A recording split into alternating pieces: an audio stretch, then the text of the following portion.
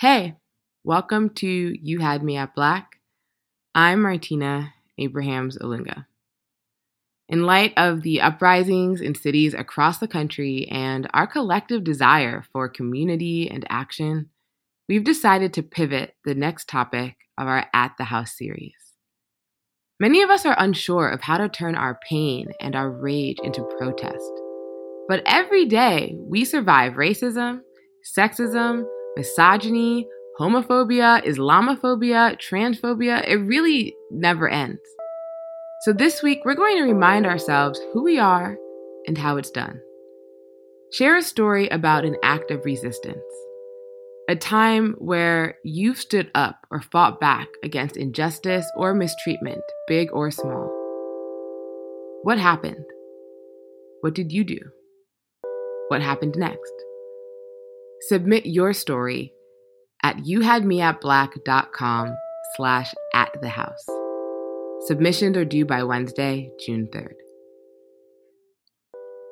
And while I have you, I just want to remind you that your feelings, whatever they are right now, are valid and justified. You do not need to explain them away. You do not need to defend them with stats or logic or examples. Take that energy and pour it into our community. Here are a few ways that you can do so.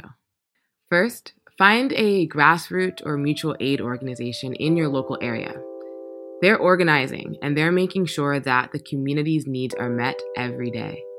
And they can use our support, whether it's financially or with our time. If you feel called to protest, that is great. But you do not need to be in the streets to be a part of the movement and do movement work. Making calls, providing childcare, feeding protesters, fundraising, doing research, securing meeting locations, the list of things to be done is really never ending. And it takes many hands to make these networks run.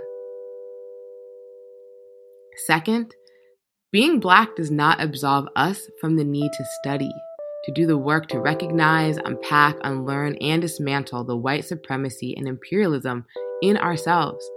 No one who grows up in a society like ours is free from it.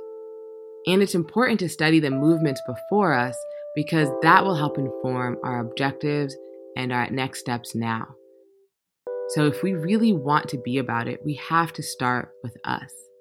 If you need a place to start, pinned at the top of our Twitter, we have a thread of resources that we've saved over the last few days. Visit twitter.com/youhadmeatblack. All right, stay up, y'all. Take care of yourselves, be safe, and hold each other down. Peace.